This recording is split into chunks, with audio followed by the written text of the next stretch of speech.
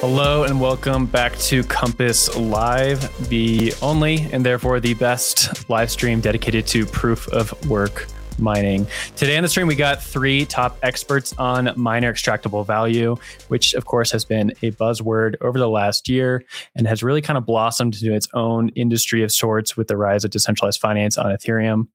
But it's also a very important topic for Bitcoin as we see Bitcoin's transaction fees kind of being pretty tiny. We'll get into that a little bit later with Zach. I'm excited to talk about that. Before we jump into it, I want to welcome Zach to the show. Thanks for co-hosting. Yeah, this one should be a lot of fun. Glad to be back. Glad everyone watching. It's funny you say MEV is a little bit of a buzzword because in the mining circles I'm in, most people actually don't, care or talk about MEV too much.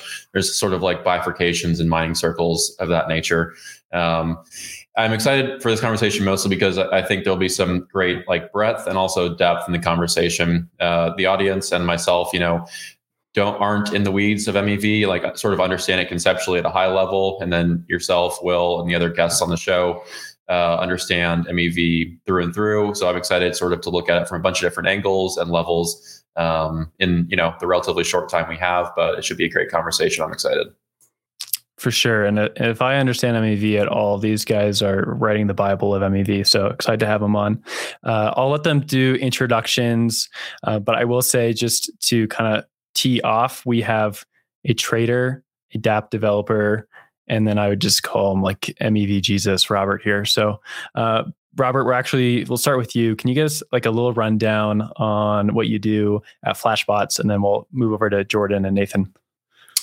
Sure. Thank you so much. MEV Jesus is a new one. So thanks for anointing me today. I'm Robert Miller. I'm a steward at Flashbots. I'm also a product owner of Flashbots Protect. So our tools that help users and developers get front-running protection on their transactions, as well as Flashbots data. So all of our different data tools, products that give historical analysis on MEV, as well as real-time analytics on the Flashbots network. And I'll leave it at that. Cool. I'm Jordan Frankfurt. I am a DeFi application developer. I work for Uniswap Labs, building out the Uniswap protocol and the dApp that most of our users are very familiar with. Been working there for almost a year. And yeah, loving it. Loving the DeFi world. The Salmonella blog post was what initially opened my mind to MEV. So I think that probably, yeah. Yeah. Thanks, Sean. I'm honored to hear that you liked it. Yeah. Hi, everyone. I'm Nathan. I've done a number of things in MEV, but I would probably describe myself as an MEV engineer, mostly trading MEV, but I've also been building a couple of products related to MEV. I was involved in the Flashbots Protect API was recently launched, as well as a DEX that utilizes Flashbots for front-running protection. I'm also known in some circles as the Salmonella guy. If you read the blog post, that was a bit of fun. But hopefully that doesn't define my legacy in MEV for years to come. That's very funny. I will betray my ignorance again also on the show because I haven't actually read this Salmonella paper, but maybe can dig into a little bit of the juicy details a bit later. Before we get into some broader conversation, if you're watching, again, hit the like and subscribe buttons for two reasons. Not only does it help other miners find this content, but more importantly, it makes us feel good about ourselves while you're watching. To start off the MEV conversation, I want to start off at a pretty high level. When we were talking about MEV and some of the Compass Slack and Telegram and Discord channels, a bunch of our miners are basically just focused on hardware, their hash rate and uptime, and sort of managing their payouts. And a large percentage of them aren't familiar, with MEV conceptually on really any level. So without, going into too many boring details, can each of you sort of, piece together a high level overview of what miner extractable value is? And I guess maybe a little bit more importantly, how it became such a hot topic recently, because it's not a brand new concept or activity, but it's become obviously much more discussed and focused on in the past year or two or so than prior years. I'm curious to know a little bit about that build up and how that came to be. So Nathan, might hand it to you first, and then Jordan and Robert will sort of go around. Yeah, I guess high level overview of MEV. When blockchains were first designed, we designed them as systems of incentives. The idea being that incentives in this system would drive socially optimal behavior. And the financial incentive in this system originally was designed to be this reward that miners got from producing blocks. So this Bitcoin or whatever it was that the miners got for each block was what was financially incentivizing them to behave in a socially appropriate manner for the chain. One thing we didn't really think of when we were first inventing blockchains was this idea that there could be other value on the table that would be available to miners. And that's what we call MEV, maximal extractable value, or miner extractable value to some people. It's this value that can ultimately be captured by miners that is being left on the table and is there in addition to the block reward. There's a lot of ways that we try and deal. There's a lot of consequences, both positive and negative, potentially that can arise from MEV, a number of solutions that people are theorizing and developing to try and deal with this phenomenon. Yeah, and I'd say in Uniswap's situation, one of the primary drivers of MEV, or the primary MEV opportunities that we see is sandwich attacks. So these are like when you look at a particular Uniswap transaction, often the user provides a parameter to their swap that allows for slippage. So if the market shifts and the time between when they broadcast their transaction and the transaction actually gets mined, their transaction could still be valid because like the current market price at some future block is within their slippage parameter. And that actually provides an opportunity for a miner or a searcher in the Flashbot's case to come in and manipulate the market in such a way that it is still within, like the market has not slipped so much that that transaction is no longer valid, but the price is worse than when the transaction was initially broadcast. So our user who broadcast that transaction is getting a worse deal than maybe they anticipated, but still a deal that they were technically okay with, and the miner or the searcher can essentially take the margin between this the lower bound on that slippage parameter and the initial market price as their revenue.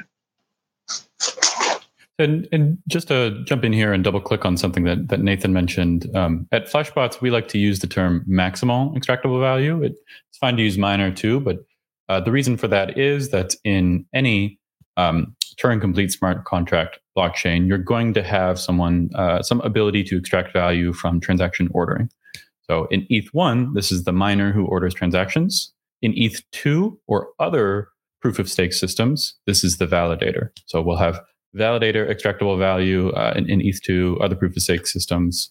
And so like we're trying to move towards this maximal extractable value term. And that's why you might hear some people use that, some people use miner, but they really get at the same thing when it's just a little bit more expanded. And to bring it back to the earlier question about why we're seeing more discussion about MEV now, I think you can trace this story back to last year when the activity happening on Ethereum just blew up exponentially. More and more contracts, more and more activity, more and more money was being made, and we saw increasing amounts of opportunities for value to be made by placing transactions in certain places, right? So when you had a couple different DEXs on the chain, there are just more opportunities for arbitrage. And you saw increasing levels of sophistication of traders like Nathan, as well as others, that were forming relationships with miners to capture this in proprietary closed ways. And so one of the reasons why Flashbots launched is we saw all this activity happening. We saw the J curve of value that could be extracted. And we saw that closed and proprietary systems to extract it were being formed. And there was increasing levels of sophistication. We wanted to turn this into something that was closed and proprietary into an open and transparent system that aligned with the broader ethos of crypto instead of just something in smoke-filled rooms and closed systems, right? So Flashbots released open software that anyone can use. Anyone can submit their transactions to our network today and specify in a very granular way your transaction ordering preferences. So if you see Will making a giant trade on a DEX here to sell some asset and it makes a huge impact that creates an arbitrage opportunity, using Flashbots, you can specify, I want my transaction directly behind Will's. And the miner runs an auction to auction off the top of their block space. And if you're paying the miner the most, your transaction will be mined directly behind Will's, which is what you specified. And this level of like granularity unlocks a lot of MEV opportunities that previously weren't available before, and I think is part of that reason why MEV is so large. So just to sum that back up, more interactions on chain, more contracts, more value. Initially saw closed and proprietary MEV activity happening. Flashbots released open and permissionless software that anyone can use. And I think all of those things are the reasons why we see more emphasis in MEV activity today. Yeah, I love that high level recap there, Robert. Because when we're looking at our audience, most of our audience is just miners. They have a machine, whether at home or at a co-location facility, and they're mining, but they don't necessarily know where some of these rewards are coming from. Most of our miners are Bitcoin miners, but we do have a subsection of Ethereum miners. And it's interesting just to look at this larger landscape and kind of zoom out from 5 years and say, what is this going to look like? And I think this MEV discussion matters for both chains, which is kind of where I want to take this next question is, why does MEV as a concept matter at all? And of course, there's this Flashbots or Flashboys 2.0 paper that came out in 2018, I think was the year it was published. And it really was like the seminal work on why Flashbots is a thing. It's why everyone's talking about MEV, and that was like a jumping point for this whole discussion on MEV for on-chain applications. So, Robert, I'm actually going to throw it back to you, and just to kind of tee off the conversation, why does MEV matter, and why should miners care about it? Oh, there's so much to this question, and I think I will bring it back to what Nathan was saying about blockchains being designed to give people incentives to do things in a socially optimal way, and I think that many chains were not and still are not designed with these extra economic incentives, maybe is one way to frame it, that come from transaction ordering in mind.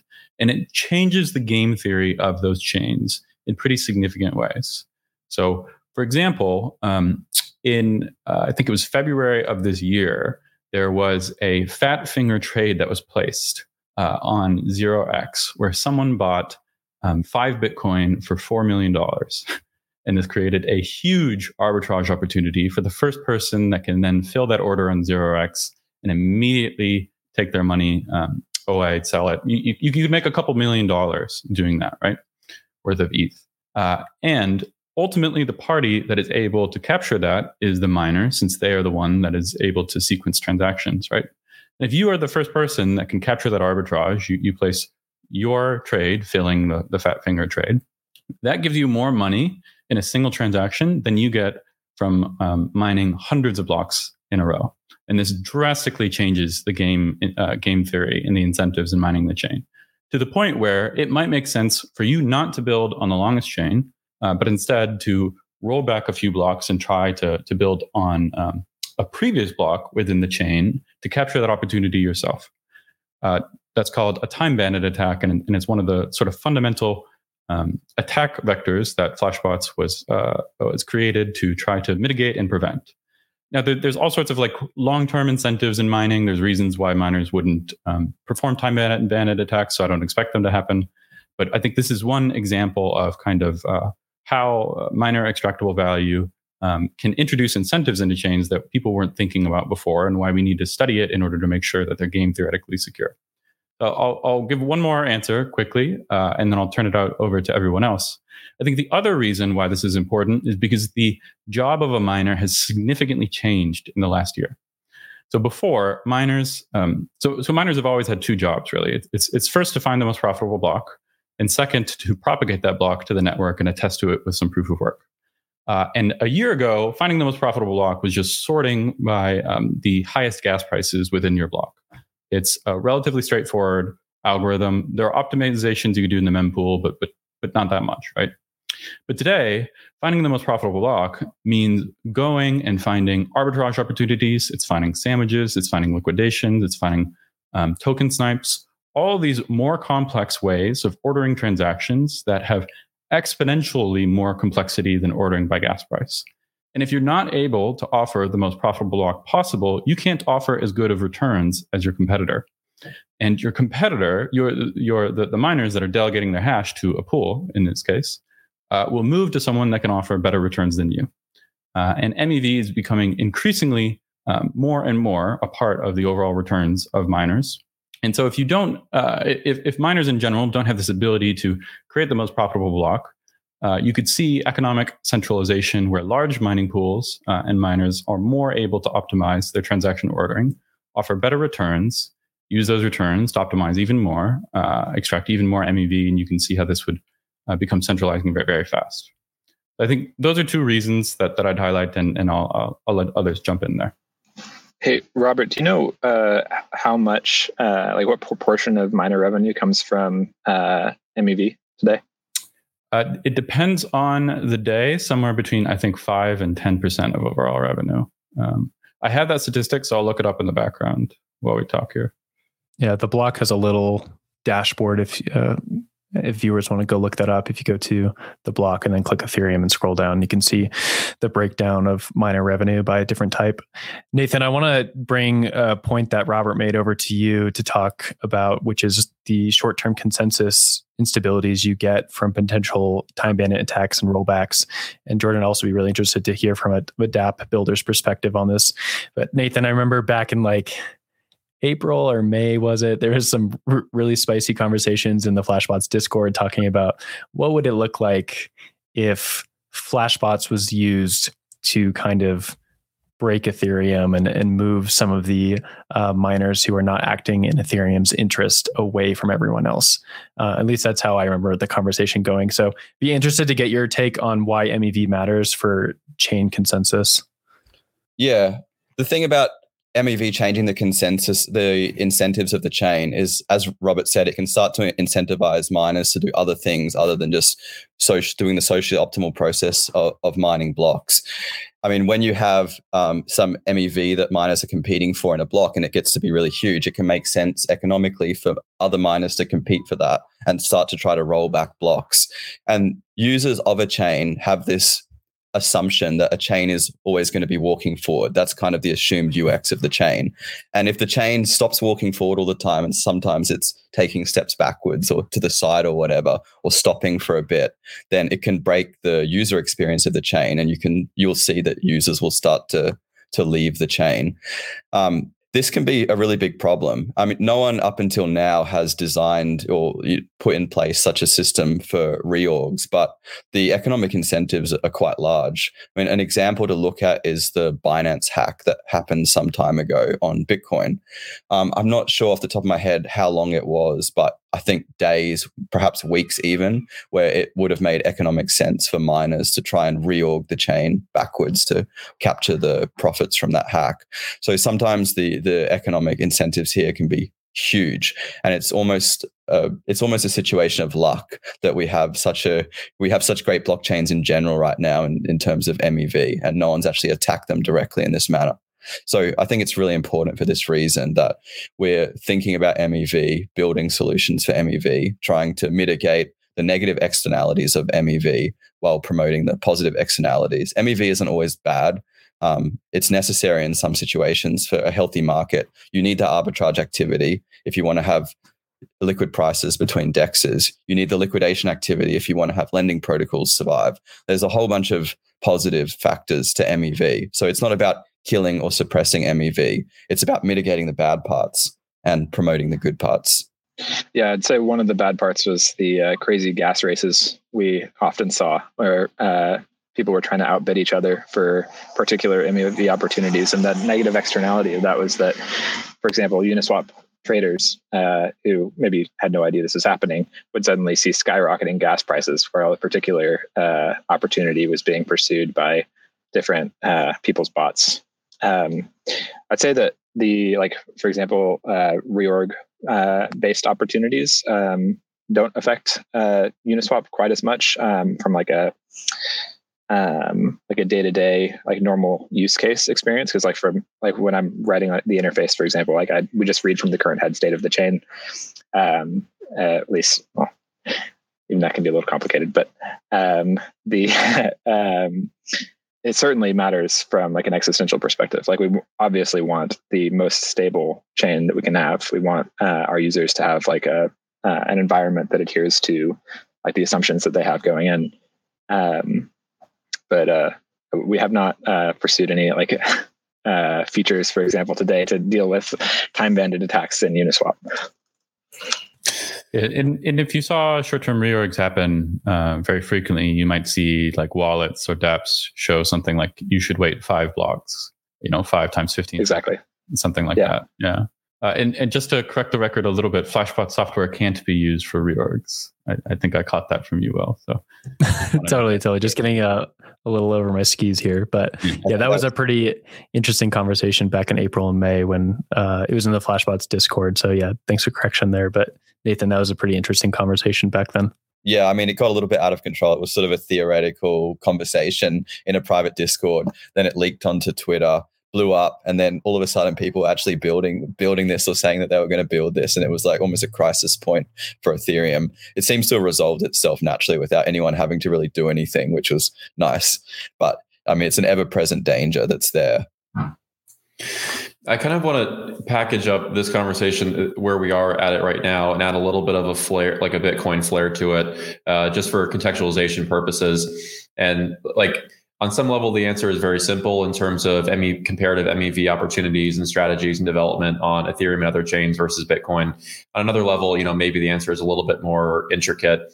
But my question is basically, in context of everything we've described and explained and understood so far in this conversation about MEV, like why basically are there no opportunity or this many opportunities and this much development attention to miner and maximal extractable value on the Bitcoin chain as opposed to Ethereum and other chains? And maybe to add a little bit more interesting content to that answer, like if or when would anything like that change for Bitcoin? Like maybe as a preface or to set up some of your answers, I know we're seeing an increasing amount of developer attention paid to covenant contracts built for Bitcoin and Lightning. And if those reach, a pretty high level of sophistication, there could be some interesting opportunities for MEV on Bitcoin. Right now, there just really isn't that much. So I'm curious to know your guys' insights on why that is and what, if anything, would sort of be a catalyst to kind of change that situation for Bitcoin miners.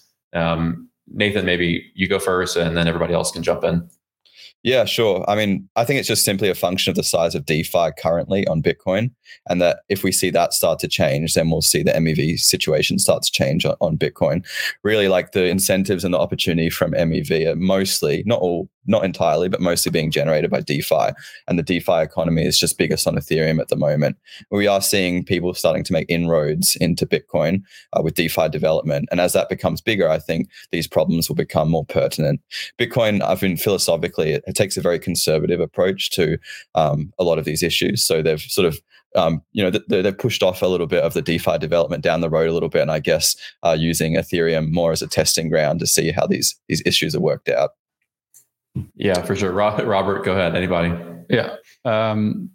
So I think Nathan hit spoke to it very well. I think I would also note that there's more MEV on Bitcoin than I think Bitcoiners like to acknowledge. In particular, there's a lot of griefing vectors that you can make money if you assume that you are a counterparty in a channel and a miner in the Lightning Network. So you just grief your counterparty, take a lot of their money, and I think most of that payment ends up going to the miner. There's like a bunch of different vectors where that is possible. There was a good article on this by a Lightning developer, Lisa, Nifty9 on Twitter.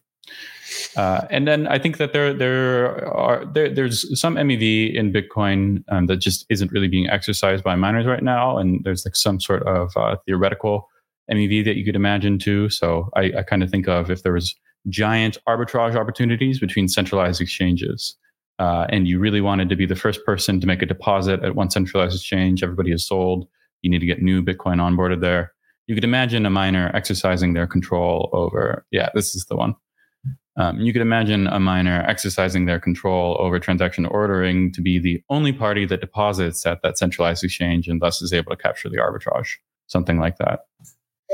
Yeah, no, that makes sense. I actually forgot about this article at Austin BitDevs a bit ago. They mentioned this. It's for anyone watching who's interested in Lightning and also MEV, which I guess the Venn diagram there might be pretty small, but it's a great read. She explains some pretty interesting concepts. Jordan, curious to know your insight too. You and I personally offline talk a lot about Bitcoin and Ethereum comparative ecosystems.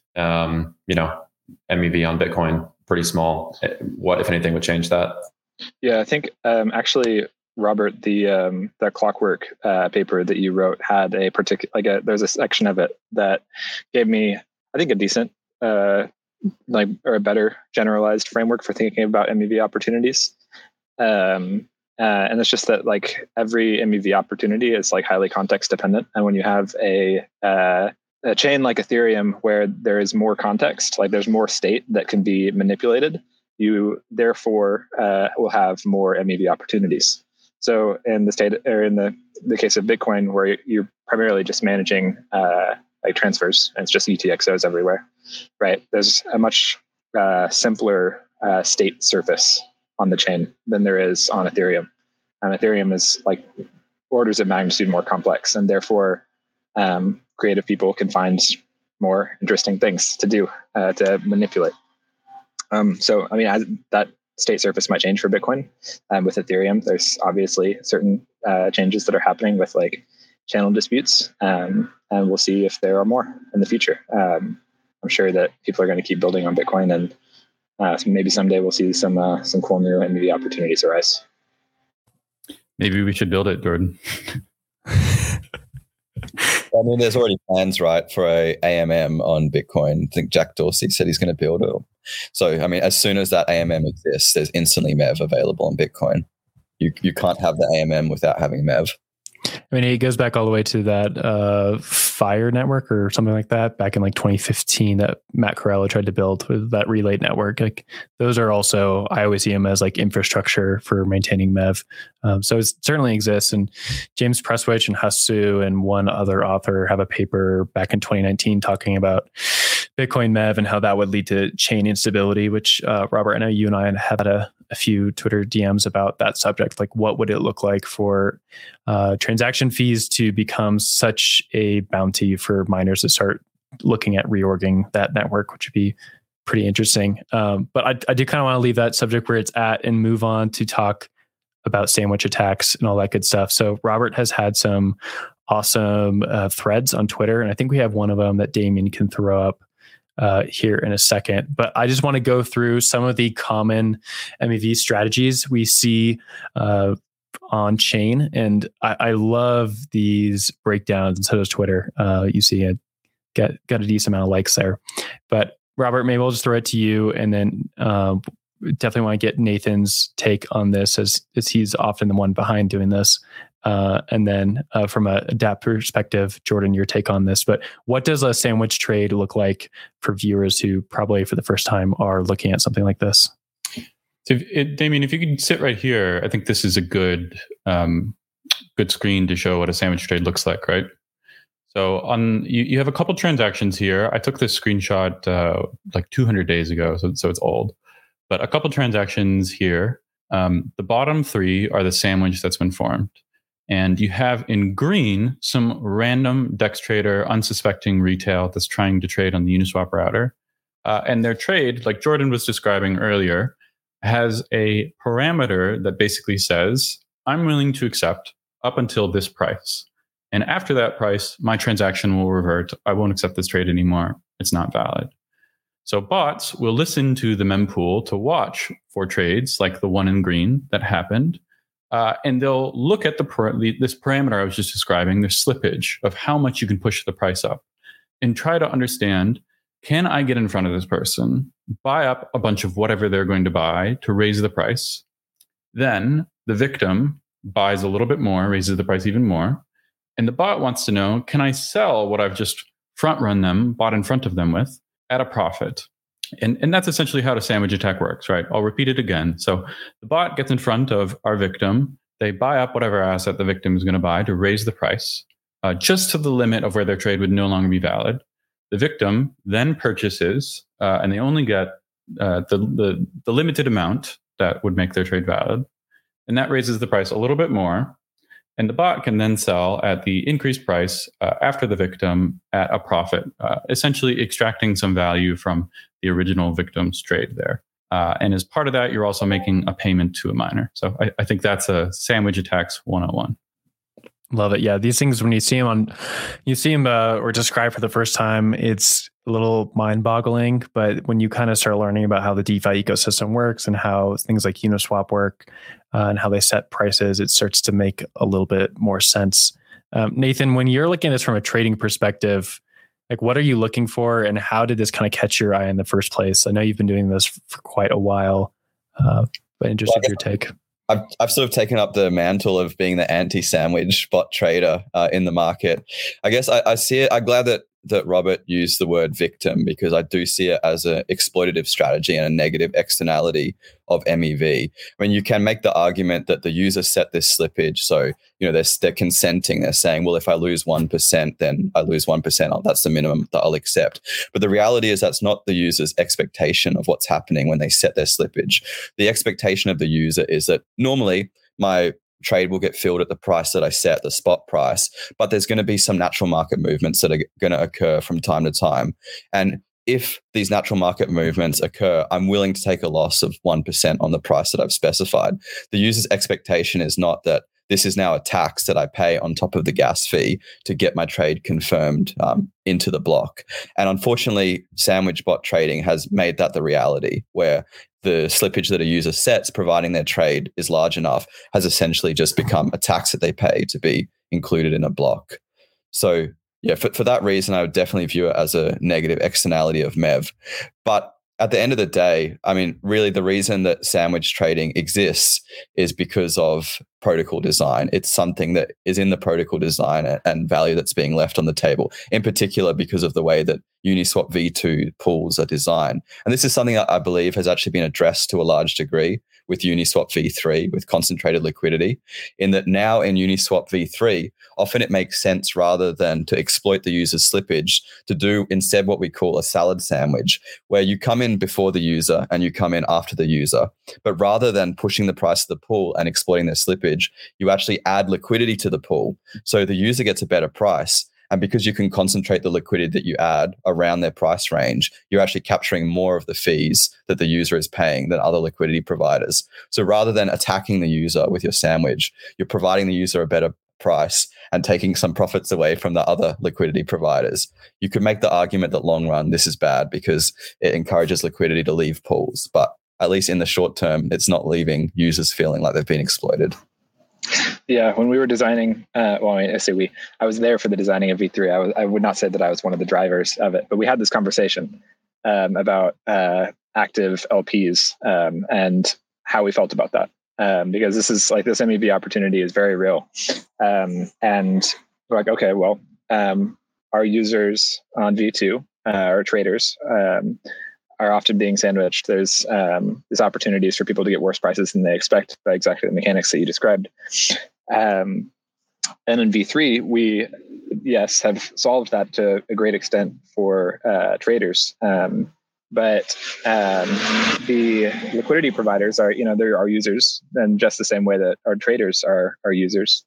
And if they provide liquidity in a particular range around a market price, they expect they have like an expected value, right, for that particular range.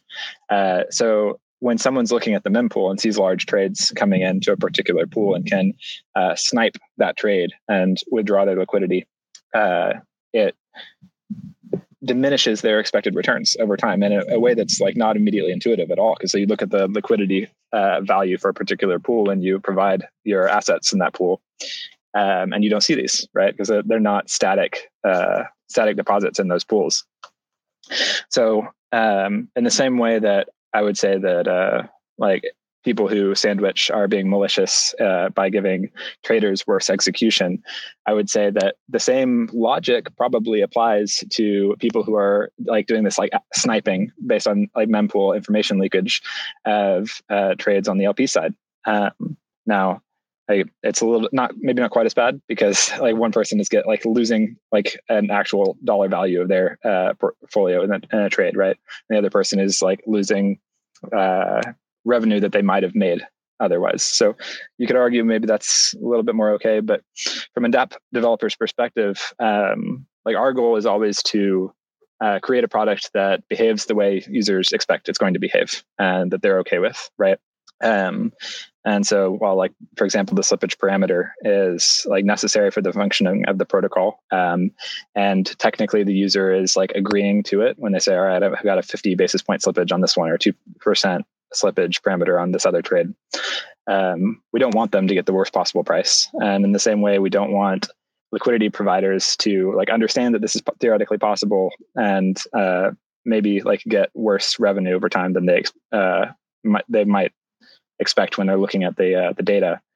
Even though they might be okay with that, we want to give them the best possible experience. And so our goal as designers is to come up with a protocol that maximizes value for all participants to the extent that we can. And it's kind of a constant battle, you know. So I've got two questions. I've got two questions for you, Jordan. So the first is, Nathan said that we call this salad sandwiches. Internally, Flashbots, we call it just-in-time liquidity. So what do you call it at Uniswap?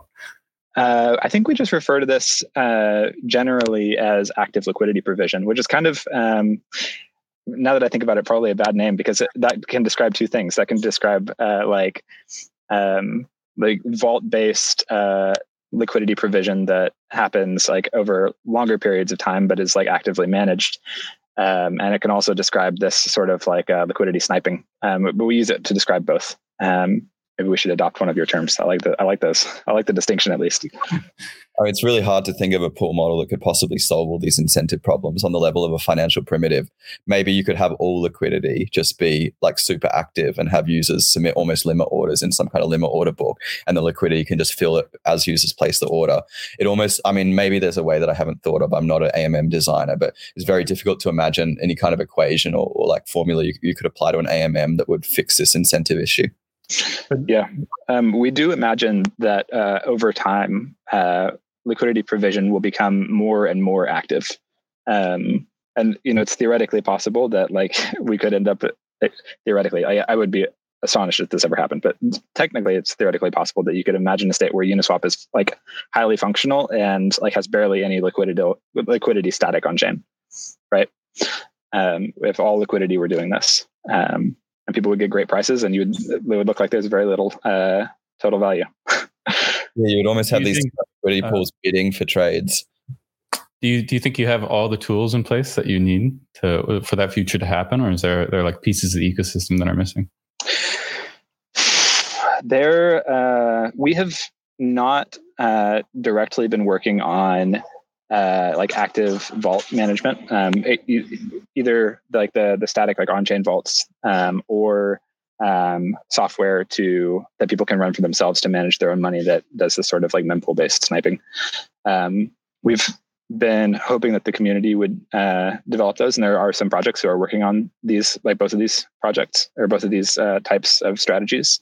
I definitely want them to develop further. You know, I'm excited about the ones that exist. I'm hopeful that we will see more in the future. Yeah. I think the other thing that's interesting that pulls us in the other direction, I think, to more liquidity on chain is direct to miner transactions. So we launched Flashbots Protect yesterday, and we've had about 300 successful bundles, 300 successful transactions of doing like a bunch of stuff that were sent through our RPC endpoint directly to miners. So they never touch the mempool, many of which I imagine are on Uniswap v3 or something similar to that, right? And so there's no opportunity for someone to come in, deploy liquidity before or after. They're just hitting whatever is on chain. And so users won't be getting good prices if there's no liquidity there. But also those returns go to, or the returns from fees go to LPs that are just sitting in the pool. So if you think private mempools and direct to miner transactions will become bigger, I think you're like bullish on passive liquidity, or, you know, not just in time liquidity. Interesting. I hadn't thought about that dynamic. That's definitely true. So just going to follow up on some of the discussion here. Like, we're getting into some of the buzzwords, which I'm a huge fan of, but I want to move over to the comment section. And Daniel Anderson's asking about sandwiches of sandwiches, which of course we've definitely seen happen on chain. So I want to give maybe Jordan a second to answer that, but I want to also expand from that, from this question, just to look at the MEV landscape in general. Robert, I've seen some of your tweets and some other people, Flashbots, talk about how MEV is like this very deep bucket, right? Like we're only beginning to understand what is happening in the block space battles. Uncle Bandit attacks, we didn't think that was really possible. And then that happened this year, and that was just wild to see. So Jordan, I want to give you a second to answer this first question, and then I'd like to get a few thoughts on where MEV is developing and where you guys are looking for it on chain. I'm not sure I understand the question. It says you would want to be the only sandwich that might happen on that trade. So I think there's two parts to it. Oh, maybe it's not showing them all. The second part, I think, can be answered just because it occurs on chain at the moment, where people's sandwich attacks get sandwiched. You can try and do a sandwich, then you can become the meat in someone else's sandwich, and we've seen that happen a couple of times before. It just seems bad for everyone. I mean, now the sandwich bot is also getting exploited as well as the user. Yeah, I guess what I was trying to say with that is just we want our traders to get prices that they're happy with, and not like. We don't want all marginal value created in the trade to go to some third party just because they had a technological advantage. We want people to capture the marginal value that they believe that they're creating with a particular trade for themselves. So as a dApp developer, how do you think about this going forward? Because there's traders out there like Nathan, and then there's also people like Robert who are trying to build more neutral systems that allow people to interact with dApps on chain in a fair way. But it seems like it's always you're on a treadmill, so to speak. Like you're always running and trying to figure this out. Yeah, the ground is constantly shifting underneath our feet, and we're just trying to build the best things we can in any particular context. I'm really intrigued by the idea of a proliferation of private mempools. It kind of freaks me out, honestly. It's such a dramatic departure from the norm that we've seen it work for the past decade. Flashbots Protect is something that we've talked a lot about internally, a lot. And people are really excited about it. Some people are really freaked out about it, but I've yet to see a very strong critique of private mempools, which really surprises me. And I would really, if anybody knows of something like that, I would love to read it, because it seems like such a major structural difference that surely there is a good critique of it, but I can't intuitively think of a major problem. Robert, if you have any thoughts on that, I'm all ears. Ooh, a major problem. Asking me to critique the product I launched.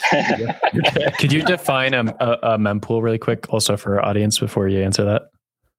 So when you create a transaction on a blockchain, it's not instantly executed. It's not just etched in stone and you're done, right? So there are a bunch of intermediate steps before your transaction is included on chain or not at all, right? And the mempool, the public mempool, is kind of the path that your transaction takes to make its way to miners, then propagate across the network to other miners as well. So if you run a full node, you have part of the mempool within your node. You can go and part of the node's job is it's listening for new transactions from people. It's propagating transactions to other nodes on the network. It's constantly passing things in and out. And this is, integral to having a censorship resistant and a permissionless system. But it also gives people who are running full nodes the ability to peer into that and to catch transactions while they're on their way to being included in the network and manipulate them in ways that are negative for users. So part of the premise of Flashbots Protect is to provide a direct to miner connection for users so that the transactions don't hit the public mempool where there are hungry sandwich bots waiting to get in front of them, give them worse prices overall. And I'll rise to the challenge, Jordan. So at Flashbots, we like to point out the places in which our projects fall short so people can hold us accountable. And I hope those of you on the panel do and in the community abroad. So I think private mempools could be something that is very centralizing for the network overall. And I think it also turns the network into something more opaque. For better or for worse, the public mempool is that it is public, and so everyone can sort of see transactions passing through. They have the same information set. It has a level of transparency to it, somewhat. There are kind of nuances over there, but you don't know what's going on with your transaction when it goes to Flashbots Protect, right? You assume that we are a good actor. you assume that we're passing a transaction on without doing anything. And this is a repeated game where you see the game update, right? So you pass a transaction to us, you see the state of the chain, you see if you're a front run or not. You can choose to not use this if you don't want. But there are trust assumptions baked into that, and it is a more centralized vector that has less transparency over the outcomes. So I think to be clear for the listeners, I am not shitting on FlashBots Protect. I think it's a really cool thing. We are planning on integrating it into Uniswap. Some alpha. Yeah. We are actively working on utilizing this service. So it's we're big fans of FlashBots. Maybe I could give a little bit of color to some like theoretical problems with having completely private mempools. I mean, as Robert touched on, I think this is very important. Anyone running a full node or mining doesn't actually have access to the entire mempool. They only have access to a small part of the mempool. The mempool is being shared around everywhere, but each person only can see a small piece of it.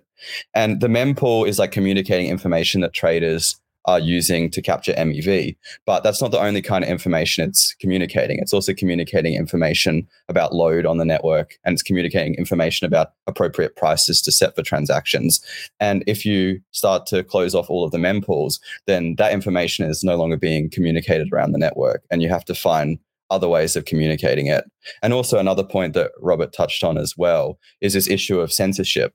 When the mempools are open and everything is being shared around the network, you have some assurances about whether you're being censored or not, or whether something is happening to your transaction. Maybe it's getting delayed and someone's doing some kind of private statistical extraction that you don't know about. If you have confidence that your transaction is going everywhere around the mempool to all these different nodes and you can see that, then you can have some proof that that's not happening.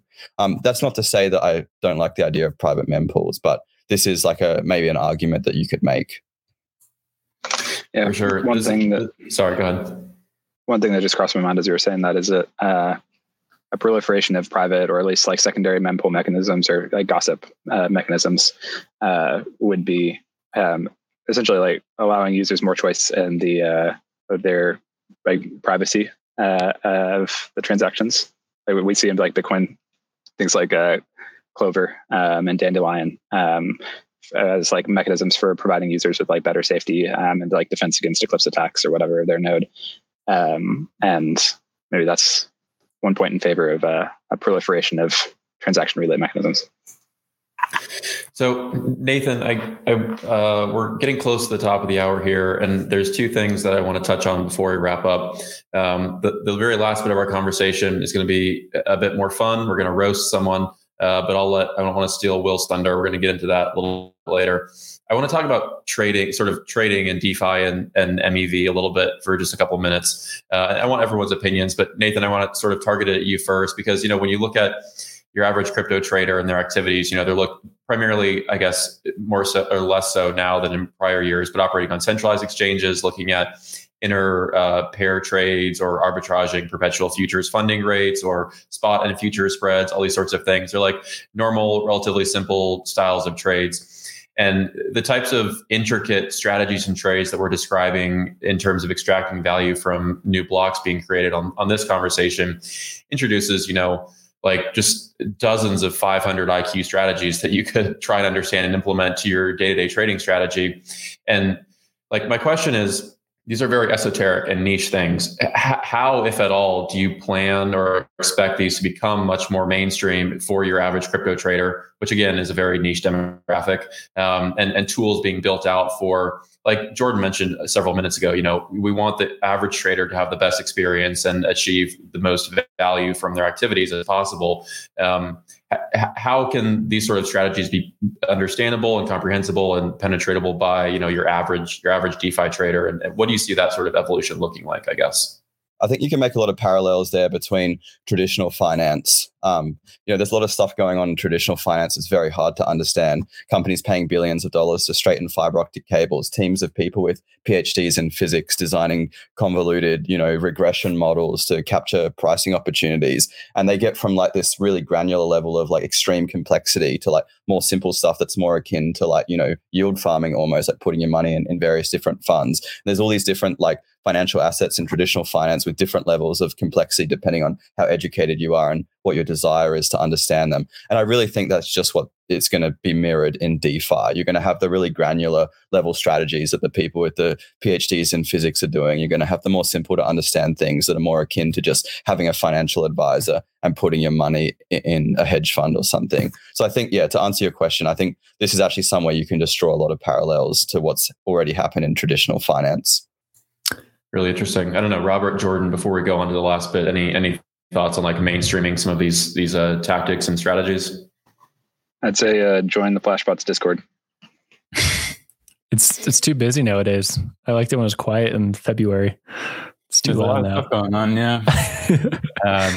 there's still a lot of good alpha in there. There was a bunch of interesting conversations earlier today. I don't know that I have anything more to add other than what Jordan and Nathan have, but I want to just point out that I think as a community, as the cryptocurrency community, we need to think about the kinds of games that we want our MEV extractors to be playing, right? So Flashbots is very deliberately set up to maximize the efficiency of MEV extraction, such that MEV extraction uses as little gas as possible, so everyone else has as much space as possible, and it lowers the cost of transacting. Thank you, Jordan. Lowers the cost of transacting on-chain, right? You have other designs of MEV auction systems, other chains that work in different ways. They may try to randomize ordering within blocks, for example, or do first in, first out. And these set up different games that people play to be to extract MEV, such as so I think a lot of these games end up resolving down to latency wars, like your old HFT style. Who's quickest? Can I get the closest to a validator, co-locate with them? Can I write in the lowest level latency or whatnot? I think like a broad kind of question that the community needs to ask itself is what do we value? What do we want to optimize for? How do we design these systems?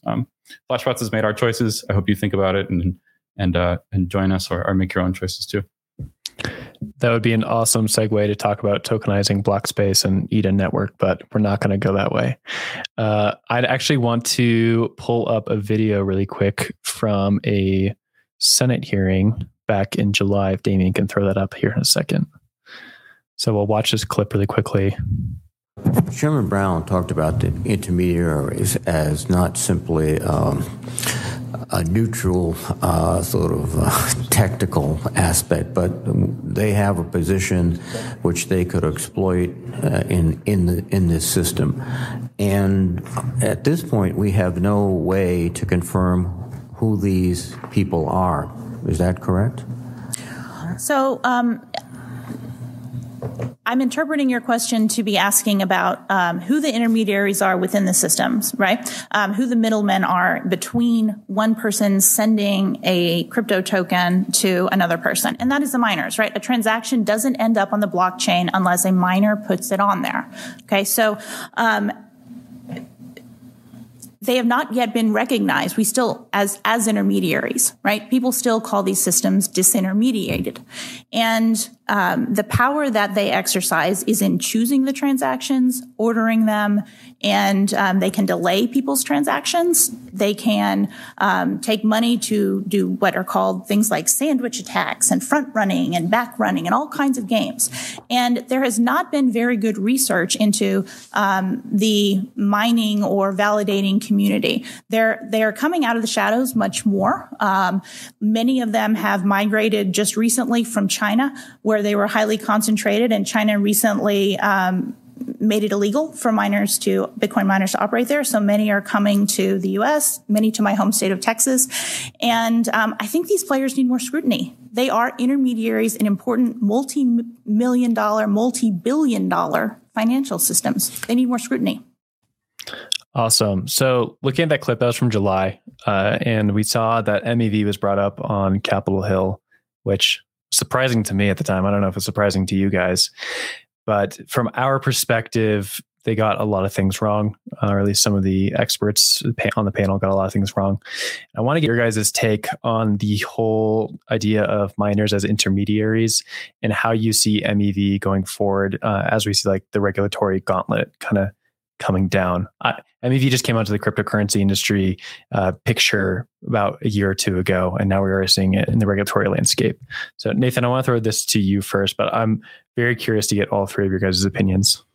Yeah, I mean, I'm a big advocate of decentralization. So when I hear something like that, I almost see it as somewhat of an attack on the idea that a blockchain should be completely decentralized. That's the whole idea of what we're trying to do, right? We're trying to replace the traditional financial system, which is highly centralized, with something that doesn't have any kind of centralized control. And when you're talking about miners as being the intermediaries or in control of the network and then saying we should regulate them or whatever, you're almost attacking the idea that a blockchain should be decentralized. So I would say unequivocally that I'm against, I don't agree with what she's saying. I think inopportune time to drink there, but I think that it's really interesting, and Fleshbots I think has values that align with Nathan as well. We want to keep permissionless, censorship-free systems, but we do see the heightened attention that block producers are getting, not just in proof-of-work systems with ETH miners, but all types of cryptocurrencies, all types of block producers too. Ultimately, we think at Fleshbots that the remedy to this is to keep a neutral position for block producers by splitting the party that builds blocks from the party that proposes blocks to the network, right? So a validator in ETH2, your job will just be to sign a block. And hopefully you'll be able to just accept the most profitable block template from the network overall, and even have privacy preserving guarantees to that, such that you don't actually know the contents of the block that you're proposing, and no one does except for the party that has built that block. So we see this split between block builders and block proposers as integral to the future of Ethereum and cryptocurrency more broadly, and as a way to enshrine the neutrality of block producers, given the heightened regulatory attention that they're getting. And certainly don't agree with the analysis as well. Yeah, I'd say that the word intermediary there was doing way too much work. She was using it to refer to multiple different things, different times she used it. So that was particularly frustrating for me because in one sense, if you're like, people are intermediaries and that they are participating in a gossip network and then producing blocks, and somebody needs to gossip, say, the transaction that will eventually be included in a block to them.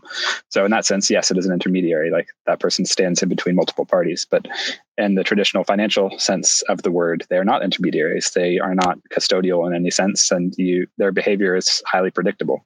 They can't explicitly steal your money.